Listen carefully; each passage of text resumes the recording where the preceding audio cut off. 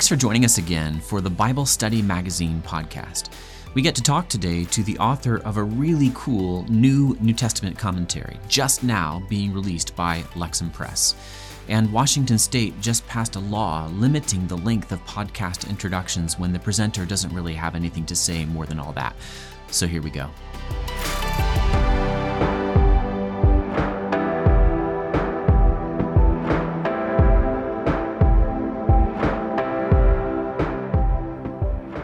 It's really wonderful to have on the Bible Study Magazine podcast today Dr. Matthew Harmon, who's written a new commentary that is so new, I can't even hold it up for you. I don't even have a physical copy here in the Lexham offices, even though it's a Lexham academic title. So I want to jump right in here by asking you, Dr. Harmon, to go ahead and tell us, how do you serve Christ's body? Yes, so I am a professor of New Testament studies at Grace College and Theological Seminary in Winona Lake, Indiana. I've been here since 2006. I am an active member of my local church, Christ Covenant Church. I serve on the preaching team. I have led small groups throughout my time here at Christ Covenant Church, and I'm a regular teacher in our adult life education programs. That reminds me of, I was just listening to Jonathan Pennington give some talk on the Sermon on the Mount, and I've used his commentary, the Sermon on the Mount and Human Flourishing. Mm-hmm. And he showed in that talk that his work was really deeply flavored by and enriched by his use of this material in the local church, which makes me just curious to know, did you use any of the material or sort of test it in your own local church, the material that you wrote for this new Evangelical Biblical Theology Commentary volume on Galatians? Yes, I taught through the book of Galatians in our adult life education programs twice during the time I was writing this commentary, and that gave me a great opportunity to engage the text as well as hear from ordinary believers in the pews who have real-life questions about how the text applies to their everyday life as a follower of Jesus. And those questions always sharpen my understanding of the text and how it applies to our everyday lives. I didn't warn you that I was going to ask this question because I did not know until just this moment, but now you're making me really curious. Can you remember an insight that arose from something somebody said in class, or maybe just a question that somebody raised that, wow, you hadn't thought of, and it actually got incorporated into the commentary? That's a great question. I'm hard-pressed to come up with a specific off the top of my head. I do know that when I have taught it both times in my local church, that the section on the battle between the flesh and the spirit in Galatians 5 is always one of the most thought-provoking and engaging discussions that we end up having because of its very real life practical application of what does it look like to walk in the spirit, what does it look like to fight against the desires of the flesh, and what are some ways we can see specific evidence of the fruit of the Spirit in our everyday lives. Yeah, that's absolutely what I would expect. I mean, there are some more academic discussions that may or may not be of interest to any given group in church, but any group of true Christians is going to be interested in, is it 5:17, I want to say, the flesh lusts against the Spirit and the Spirit against the flesh. Okay, now this third season of the Bible Study Magazine podcast is all about biblical theology, and I've been asking every single guest that I have, many names that you would know, others who've written commentaries for us at Lexham or who've done other great work on Paul or on the whole Old Testament like Stephen Dempster, and I've asked them all, what is biblical theology? Now you tell us, Dr. Harmon. Well, from my perspective, I think biblical theology can be approached from a couple different angles.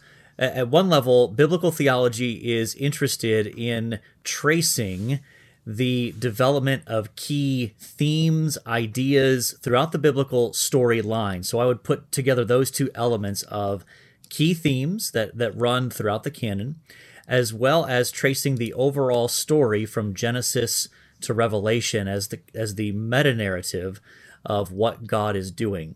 And within that, you can then focus on specific books of the Bible and highlight what key themes are present in that book, And how do they relate to the other texts of Scripture that deal with those key themes and ideas? Yeah, you're already anticipating the next question that I had for you, so let's just jump right to it. How is your new commentary in the Evangelical Biblical Theology Commentary series? How is it biblical theology? That is, how does a biblical theology commentary differ from the many other kinds of commentaries that I've got filling my Logos library? Well, anytime you write a commentary, you have to make choices about what sort of things you're going to focus on, because you can't write one commentary that addresses every possible line of inquiry that you could pursue in the biblical text. So this series, one of the reasons I was attracted to it was the focus on biblical theology, and that really works itself out in two primary ways in the commentary itself. The first is that there is a dedicated section at the end of the commentary, about 100 pages, where I summarize essentially 9 key biblical theology themes and explain how they show up in Galatians, but then try to explain how they fit in the larger testimony of Scripture across the canon and throughout the storyline of the Bible, so that when you look at, for example, Paul talking about Jesus as the seed of Abraham, the promised offspring of Abraham. Well, in order to really understand what that means, you have to have a general sense of how does Abraham fit in the biblical story. So that section is intended to give that longer explanation, so that in the body of the commentary itself, I can give just a couple of quick sentences about it and then refer the reader to the discussion in the themes and the thematic section, so that I'm not having to repeat a lot of discussions at various points in the commentary. I can give a quick summary and then point people to the longer discussion of it in the biblical theology section of the commentary. Yeah, this is the structure of all of the EBTC volumes, and I found it to be very helpful. It's efficient in a way. You don't have to repeat all those theological discussions every time the theme comes up. You can point them to it from the exegesis section. But anybody out there in YouTube or audio podcast land who ends up buying one of these commentaries, hopefully Harmon on Galatians, will want to make sure to understand that structure. Otherwise, you might end up flipping to a particular passage that you're wanting to cover and ending up getting an incomplete meal. You know, you're getting the exegesis that is probably similar to what you can get elsewhere. Hopefully there are advances. There are places where you helpfully disagree with others and, build on the work of others. But you won't understand and get the real purpose of the commentary unless you're flipping regularly back to that back section. Now, Dr. Harmon, I'm going to have Brian Rosner, who is, as you know, a major evangelical biblical theologian, on the podcast soon, Lord willing. Mm-hmm. Yeah. He knows what he's talking about. You and I both know that. I've been reading one of his books just recently in prep for that. He wrote a blurb for your commentary that goes like this: whereas most New Testament commentaries miss the theological wood for the exegetical trees, Harmon's Galatians commentary keeps both firmly in view. Now, we both know, and I think we've both written blurbs, that blurbs tend to speak a little evangelistically, but this is still really something. Most New Testament commentaries miss the forest due to excessive focus on the trees. Do you agree with your own book's blurb? And if you do, what negative effects has the missing of the wood had on Christian Bible study? Well, I hope that's true. That was the commentary I was trying to write when it came to having an eye to the details of the text, because ultimately, if you're going to paint the larger picture, if you're going to describe the forest properly, you do still need to pay attention to the details of the trees that make the forest up. So I think it can be challenging to do both of those in a commentary.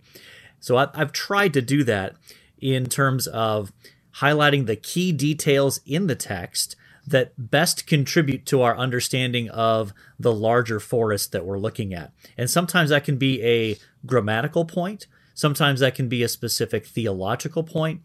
And so I've tried to bring those two things together, because I want people to use this commentary in a way that helps them both answer specific questions as they come to the text of, oh, I wonder how I'm supposed to understand that phrase. While at the same time, I want them to walk away from looking at a passage in my commentary and have a good sense of, this is the big picture argument that Paul is making in this section, and here are how the pieces of that fit together to serve that larger point that Paul is trying to make. Yeah, interviewers can't promise to have read every single word of every book that, they interview about. And I didn't, right? But I just went right for those portions that interested me. What else would I do? And I saw that kind of connection that you were making. And the structure of the commentary with the biblical theological themes at the end, makes that natural, makes the sort of hermeneutical spiral between the tight, looking at a twig view and the big hot air balloon view of looking at a big theme. And you do. And I would just say along the way, I have tried to put footnote references to discussions in that biblical theology section so that the reader, if they're tracking that, they can say, oh, he does have a much longer section on justification in the biblical theology section. He doesn't just deal with it in 3 sentences here. How can he just deal with it in 3 sentences like it's such a major theme? Well, that's what the biblical theology section is for, to give that more extended discussion so that it's not cluttering up the commentary potentially, but still integrated with the verse-by-verse exposition of the text. Yeah, I was actually just talking to my father, who's a communications professor, up now for Thanksgiving. Now people will know when we're recording this. And he has gotten into New Testament studies sort of from his angle. And one thing that he's found particularly interesting that I don't know had really been a part of his own personal Bible study, heretofore, is checking out what are the distinctive contributions of any given New Testament author or any given New Testament book. And you list 9 biblical theological themes from Galatians in the latter half of your commentary: salvation history, God, the servant of the Lord, seed, the law, justification and righteousness, humanity, faith, and Paul's use of the Old Testament. And I've had other authors of EBTC volumes on the podcast because I think the series is such a great idea. And I'm so glad my own Lexham Press picked it up from B&H and decided to continue it. And I found myself just wanting to ask several of these authors, and now you, how it is that they would actually use the biblical theological stuff in the back. If, say, you were preaching on this book, Galatians, or leading a Bible study on it, would you structure a teaching series the same way the book is, exegesis first, then theology, or would you weave in the theology as you go? How would you use your own commentary? Well, I think you could do it multiple ways. My first inclination would be to do it as a teaching sort of sequentially through the book, and then drawing upon those sections as we get to the relevant texts in Galatians to try to inform our discussion, or whether you're preaching or whether you're leading a Bible study, or whatever format that takes. So I would probably use it first and foremost in that way, as a supplement to when you're working sequentially through the text to fill in some of those additional, some of the additional richness of the text that's maybe not as immediately apparent just from a surface level reading. But I also think you could do a thematic study or a thematic series through Galatians using those different areas that I discuss, and many of them have subcategories underneath them, as you know from looking at it. So it's not even just like salvation history. Well, there's multiple subsections in there that you could dive into a little bit more deeply, or there's a section on the Holy Spirit. So there are different areas where you could go a little bit deeper into some of even those larger headings themselves. You make me ask a question that, once again, you said you were hard-pressed with that other question to come up with a specific example, and that's a bad interviewer who makes the interviewees be hard-pressed on something. I know not to do that, but here I go again. I'm standing in the offices of Lexham Press. I'm talking to the author of a very careful commentary that is using all of the exegetical tools that were placed in my own tool belt in seminary and doing it in a really, I think, artful and helpful way, not separating the exegesis from the theology, but sort of showing them in stages, relating them all the time. And to me, from my vantage point, like, it's actually in a way like just kind of easy to get preaching right, and Bible study in general, if you just are aware of some of the tools. Nonetheless, over the years, we've all heard some sermons from well-meaning preachers who end up saying what the text just doesn't say. I just had this experience. I will not say where. I was in another city, and I was actually checking my Logos library while the guy was preaching, because once I realized where he was going with this text, I just thought, he is totally divorced from authorial intent, whether of the human author or the divine author. Sometimes you can see, a sensus plenior. There's more that the New Testament reveals say about where an Old Testament passage was going. He wasn't doing that. He was just saying what he wanted to say, and it really, really grieved me. And I was talking with my good father, as I'm often want to do, and he, in his experience, felt like that's still pretty widespread. And I wanted to say, in my world, it's not. And I just wanted to ask you, in your own world, you're a seminary professor, but surely you get out to churches. Do you have a positive feeling about the way preachers out there are using all the materials like that you yourself are writing? Or do you still think we have a long, long way to go? I think it can be very hit or miss. I find myself in churches where I think this is a great example of faithful expositional preaching that's rooted in a study of the languages and rooted in careful understanding of the immediate literary context, the historical cultural context, and ultimately the canonical and biblical theological context. And so when I hear those kinds of messages, it is such an encouragement to my own spiritual life. Amen. And I want to try to affirm when I visit churches and I have opportunities to talk with pastors, to be able to encourage them in the midst of that kind of preaching ministry. I think a lot of it comes down to, unfortunately, maybe the kind of training that pastors have or have not received as they were preparing for ministry. And I think if pastors have been given good training when it comes to how to use exegetical tools, how to use the languages, and given a good framework for thinking about how to preach and how to put that all together, then they tend to be very faithful preachers of God's word. When you have people who have not had that kind of training or had a different version of training, then you can often find yourself in those situations where the sermon becomes a platform for whatever that preacher wants to say, whatever their hobby horse is, whatever their interests are. And one of the dangers of that over time ends up being a lot of repetitive preaching, that you end up coming back to the same kinds of ideas or texts over time. Right, rather than a commitment to, we're going to try to do our best to give a representative sample of the whole counsel of God through our preaching and teaching ministry over the course of, a period of a pastor's ministry in a church.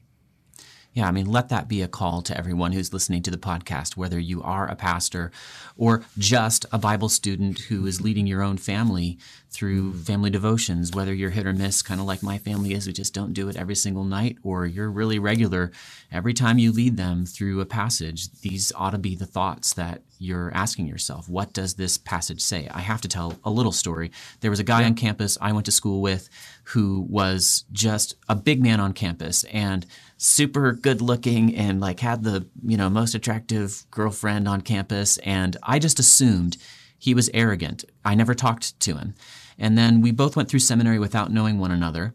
And then he came back while I was actually still in the PhD program and preached in chapel. And I was kind of expecting him to be flashy because he was just so cool. I just thought of him as so cool. But he preached the most humble sermon because he did exactly what they taught him in seminary to do. And it wasn't flashy, but it was such a balm to my soul that he was just going to give me the word. And I'm encouraging people out there, you get a tool like this Galatians commentary, and you're going to be guided in how to do that. You want to understand, what is the exegesis portion? What is the biblical theology portion? You get there, you can give such riches to your people. Okay, that's off my soapbox. Let's get back to your commentary. I went right to the works of the law section, and I wasn't surprised to see you call it the most controversial expression in the book, the works of the law. And your discussion of that word I did find really helpful in your biblical theology section. But I want you to explain to listeners, how does biblical theology help you understand what in fact are the works of the law in Galatians? I think that when it comes to understanding that phrase within biblical theology, Galatians itself points in this direction, which is, I think, why it's helpful to take this approach. Is within Galatians itself, in chapter 3, Paul makes a contrast between how the law operates on the principle of doing and the gospel operates on the principle of believing and trusting. And I think that what Paul does eventually is he looks back, and I think this is really evident even in chapter 4, in one of the most difficult passages in Galatians on the so-called Hagar-Sarah allegory. But Paul looks at that passage of Scripture in Genesis, and he sees these principles of, there is a principle at work that the flesh is our sinful flesh is connected with the idea of doing in order to earn or gain God's favor, and that it's in contrast to trusting in what God has promised to do and will do. And I think that framework helps us understand that when Paul critiques the works of the law, he might have specific forms of the works of the law in view, because those were some of the sort of flashpoints, things like circumcision, food laws, even calendar observances. But those are rooted in a larger discussion of, ultimately, how do we relate to God? Is it on the basis of doing, or is it on the basis of trusting and receiving? And I think that larger context helps us to push past some of the debate that can get so caught up in, well, does it refer to just these specific works of the law? Does it refer to the totality of the law? And it gets to, I think, the heart of Paul's critique against that issue, that it's not surface level of, well, these just separate Jews and Gentiles. That's true. Those works of the law specifically did have the function of separating Jew and Gentile, but it goes much deeper than that. Paul's critique of works of the law goes much more fundamentally to, how is one made right with God? Is it based on trusting in God's promises, or is it rooted in our performance of his law? So I'm going to try to reflect back to you what you just said and toss in a label or two, and you just tell me if I'm reading you correctly. I think what you're saying is that the new perspective on Paul, as it's called, although it's now about as old as I am, maybe a little bit older, had something valuable to tell us. It was telling us, okay, let's be careful to make sure that when we look at the Jewish groups of the first century, we're not making them monolithic. And let's acknowledge now, I think evangelicals of your/my stripe are saying, yeah, it was helpful for them to point out that here were the specific works of the law that were really catching up so many of the Jews of that day.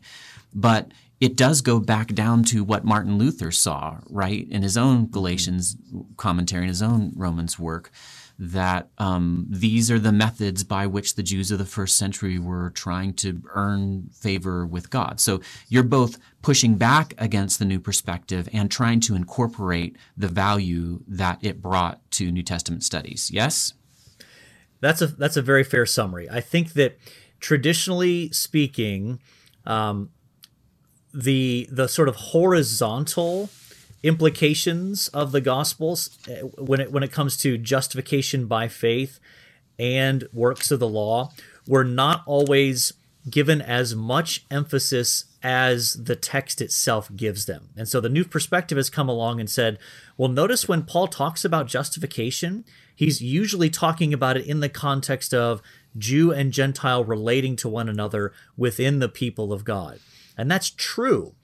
But the mistake, in my view, that the New Perspective makes is to largely kind of stop there and just say it's primarily a horizontal issue, this justification by faith, works of the law.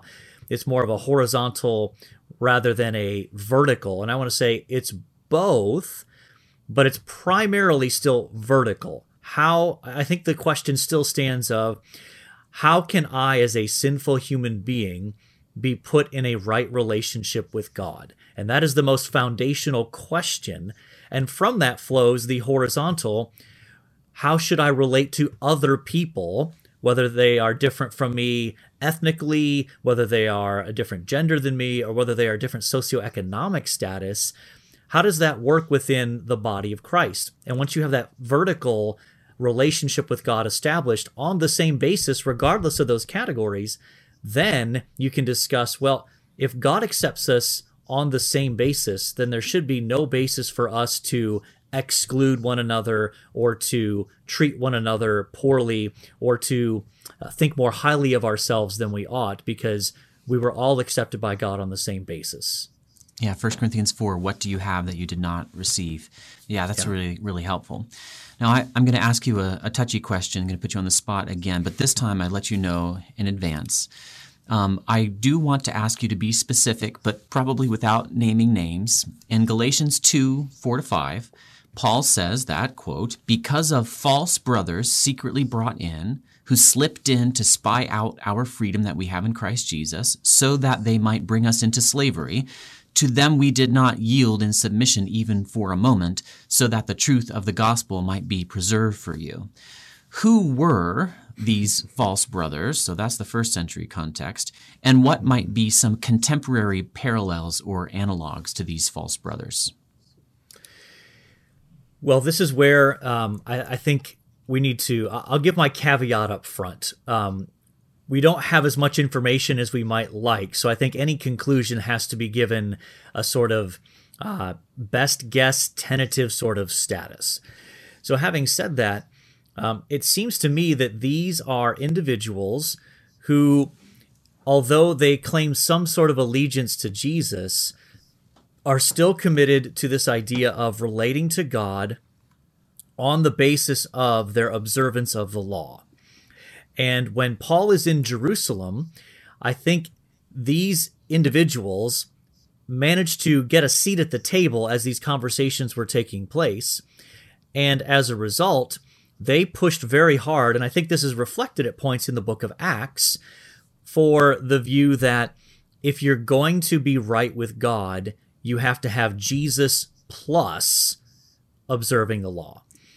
And when it comes to that, I think when you understand that that was their basic approach, I think that provides us a nice transition into our contemporary context to think about what are the sort of the things that we put on the plus when we say, well, if you're going to be a follower of Jesus, you need to trust in Jesus plus, and then you fill in the blank with whatever the plus is. And I like to tell my students regularly, when you try to add to Jesus, you're actually subtracting from him, because you're saying he's not enough. You're saying he's insufficient to accomplish your right standing with God and anything else that you need.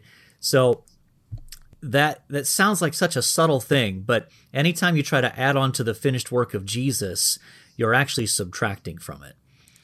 Yeah, that's a good deft answer without naming names, but still giving people the tools to take back to their church context, the context of whatever tradition or denomination they find themselves in. And that does seem to be the human tendency. The gravity of the fall is pulling us down into adding accretions to the work of Christ. And I think there was a time in my life when I thought, well, I'm past that now. And now I recognize, no, it is just a perennial temptation for me as for any Christian group. Now, I was just reading through Galatians just yesterday, in fact, trying to think through, what are some things that have jumped out at me over time. And I did some of my own academic work on Paul's religious affections, his emotional life. And my eye was drawn, as I was just reading through Galatians again, for the who knows what time, I saw a frustration in him, I think. Would it be right to call Paul frustrated with the Galatians? He starts right out with what I read as a pretty defensive line. I didn't get my gospel from man, but from God. And he goes on to say he's astonished by their behavior. And he says, famously, "Oh, foolish Galatians, who has bewitched you?" Do you detect a note of frustration in Paul? Yes, I think he is. I think he is frustrated. Now, the closest he comes to maybe saying it directly is in chapter 4. He uses an expression that's basically, "I'm perplexed by you." So there's clearly a sense of confusion, but also, when you read those opening lines of Galatians and when you compare it to the typical pattern of Paul's letters, you typically get, he introduces himself, he introduces the recipients, he gives a sort of wish or a prayer for grace and mercy, and then usually there's a thanksgiving section where he talks about what sort of things he's thanking God for that he sees in the life of that congregation. And in Galatians, it's straight from the introduction to, "I am astonished that you're departing from the gospel." Yeah. So I think there has to be some measure of frustration within that.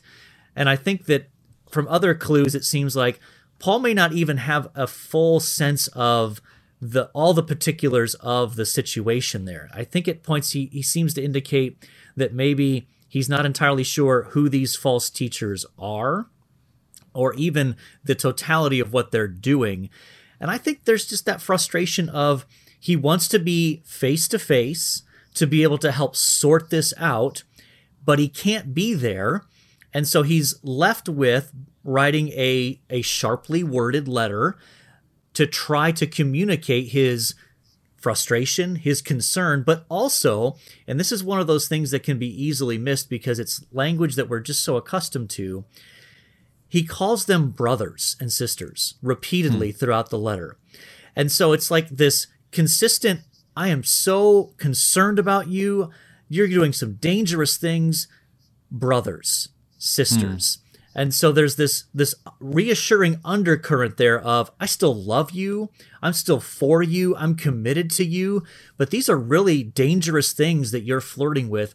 And I need you to be clear on how dangerous they are. But it comes from a position of love and concern and affection, not condemnation and superiority. Yeah, this is part of the concern he has for all the churches that he mentions in another letter, this weight that's on him at all times. He's expressing it in Galatians. Now, you're a New Testament scholar, Dr. Harmon. You've written a Galatians commentary now for, in my opinion, the best evangelical academic biblical studies press in all of Bellingham, Washington. So why do you think that Paul, as Peter said, wrote so many things that are hard to be understood, as the King James translates it? What were Paul's purposes in this, and what were the Spirit's purposes? Well, I think some of the difficulty of the things that Paul says simply stems from us being nearly 2,000 years removed from him. Now, of course, Peter was not. Peter was a colleague, essentially, of Paul, and even he is saying, Paul writes some confusing things, or some things that they're difficult to understand, I think is the language he uses. And so I think part of that is because the things that the Apostle Paul is writing about are just, they're deep, they're complex. And Paul himself is trying to help believers, oftentimes who don't have the same kind of biblical and theological grounding that he did, and he's trying to explain them in ways that flow out of that, but are still understandable even to an audience that may not have that kind of background. And anytime you try to communicate things in that kind of context, there's always the danger of being misunderstood, or of there being gaps between what the author understands and is trying to communicate and what the reader is able to understand based on their background and experience. That's once again helpful. Yeah, it's been a spiritual question for me myself, even after amassing exegetical tools. Sometimes, like Luther, I'm beating on a text and saying, get the truth out to me. I want to know. And I'm frustrated that I can't grasp it all. And I'm crying out to the Lord for illumination, which is why I'm glad. And I think that's part of the purpose, though, isn't it? Don't you think? Yes. That God leaves intentionally left those things in the text of Scripture to drive us to prayer, so that we don't just treat the text of Scripture as this almost kind of formulaic experience where if I just translate the text properly and use my language tools and all these things, I'm going to automatically get the correct answer. And that takes out the relationship piece of it, that ultimately God intends Scripture to be a relational interaction between himself and us. And when we try to perhaps focus so much on, I can't iron out every single detail of how to understand this, we sometimes can actually be out of step with God's larger purpose for Scripture. And there's another aspect of the relationality that is generated by the difficulties in Scripture. One of them, I just think of Ephesians 4, where Christ gives teachers to his church. And as I was getting into the world of academic biblical studies and trying to justify this to my upbringing, that is, I was part of a tradition that was pretty suspicious of advanced education. It was Ephesians. It was Lloyd Jones, actually, who put me onto this. It was Ephesians 4 that made me think, no, okay, if I'm going to be a teacher of Christ's church, which is something he calls me to and not something I can make myself into, then that's a good thing. It doesn't mean everything I'm going to say is going to be right, any more than I think you would claim that every single interpretation you have in your Galatians commentary is accurate. But still, overall, you are a gift to the church.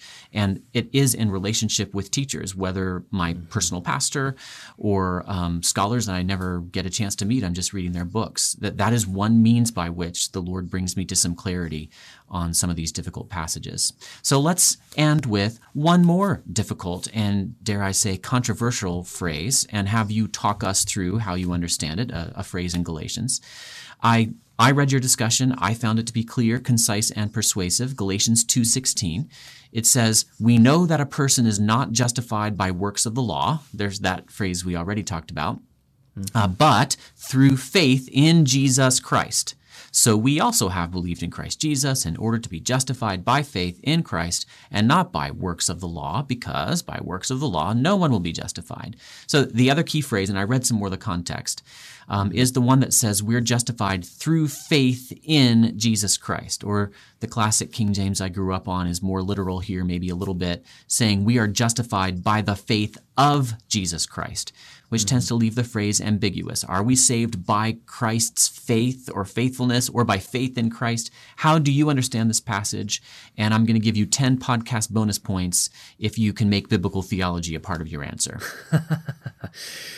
Well, if I said earlier that works of the law was the most controversial phrase in Galatians, then this phrase we're now talking about is probably the second most controversial phrase in all of Galatians, for those who are familiar with academic studies of Paul's letters. So I think that when it comes to understanding that phrase, part of what makes it challenging is you've got a combination of grammatical as well as theological issues that come together. And anytime you approach a phrase like this, your starting point, your assumptions are going to influence the way that you interpret it. I still think that in basic response to your question, one simple way of saying it is, the answer is both. We are saved by Christ's faithfulness, though I think that the language that Paul uses there in Galatians chapter 2, verse 16, the specific wording, I don't think that's what he has in view. I think when Paul talks about that idea, he uses other ideas, other language to express Christ's obedience on our behalf. And I think that comes out in a text like Romans 5, where you have Paul talking about Christ's obedience in contrast to Adam's failure.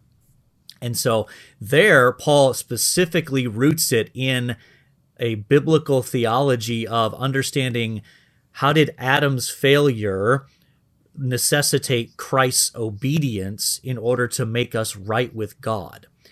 But I think here in Galatians 2:16, I tend to default to the idea here that the phrase that comes after it is clarifying the more ambiguous phrase that comes before it. And so when Paul talks about we have believed in, and he uses that verb for believed in Jesus Christ, I think he is intentionally clarifying the potentially ambiguous phrase that comes before it. So in this whole discussion, I want to say, I agree with you conceptually that yes, Christ's faithfulness to the Father in being perfectly obedient is foundational to our salvation. I just don't think that's what Paul's talking about in this particular text. And that can be challenging because there are other examples where we go to a passage and we think, okay, someone might say, well, I think this passage means this. And you say, well, that's a biblical idea, but I don't think that's what this particular biblical author is saying in this particular text. So you can affirm your biblical theological sensibilities are good, but let's make sure they don't override the specific teaching of this particular text so we miss out on what Paul is actually saying. Yeah, I was just listening to a podcast by my great friend Andrew Case, who does a Working for the Word podcast about Bible translation. He's a Bible translator. And he had on somebody, Nate something, and it's terrible, I've forgotten his name. I want to say Erickson, who I think is a Southern Seminary grad and was evaluating the common idea that is out there in the Christian world, at least in America, that Greek is the perfectly precise language. And here's a great example of a place where it is less precise than English because it's that genitive construction, the faith of Christ Jesus. Well, what does that mean? You have to fill it in from context. There are a limited number of options. It's not, infinitely plastic, but you have to have an argument. You have to make an argument. And I think you did get your 10 podcast bonus points, redeemable for a free coffee here in Bellingham. If you ever visit, I'll be happy to get you one. That is part of the appeal too. You've got to look at the whole sweep of your theology, and it's totally appropriate to do that because we believe the entire Bible has been inspired by the Lord and therefore speaks the same truth, but individual portions have their individual contributions. As you have had to the commentary literature on Galatians, for which I thank you. And Dr. Harmon, thank you also for your time. Any parting word you'd have for our Bible Study Magazine podcast listeners?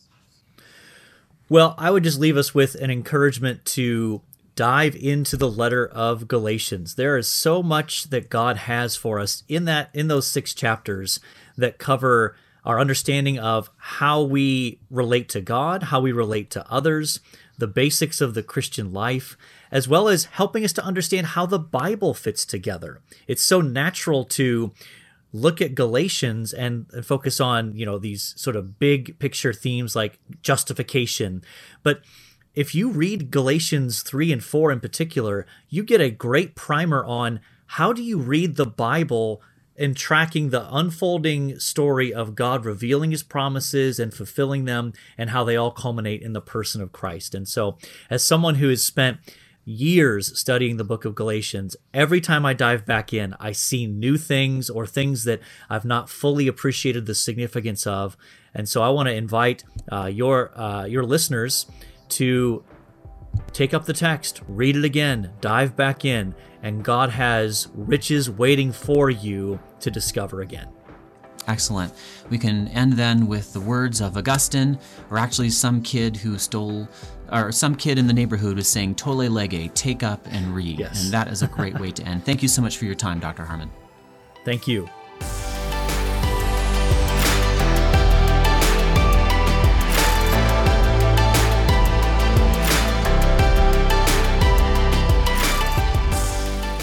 I find myself just grateful for living in the day in which we all live. We have so many great study resources to help us deepen our knowledge of and love for Scripture. I'm embarrassed that I don't use them all as much as I feel I ought to. The spirit is willing, but the flesh is weak. You should definitely get Matthew S. Harmon's brand new commentary on Galatians in the Evangelical Biblical Theology Commentary series. You just heard the skill with which he looks at the forest of the Bible, the glade of Galatians, and the trees of individual disputed passages. You will get in Harmon a confident and experienced guide who can do the exegesis and then step it up to the first level of synthesis by doing biblical theology. This is good stuff. I'm Mark Ward, editor of Faith Life's Bible Study magazine and host of its eponymous podcast. I also knew the word eponymous without having to look it up. Clearly, someone who knows that word can help you study the Bible with the best tools, as we like to say around here at BSM. Subscribe to Bible Study Magazine at BibleStudyMagazine.com/subscribe. Get a great beginner package of Bible study tools at logos.com/Bible study.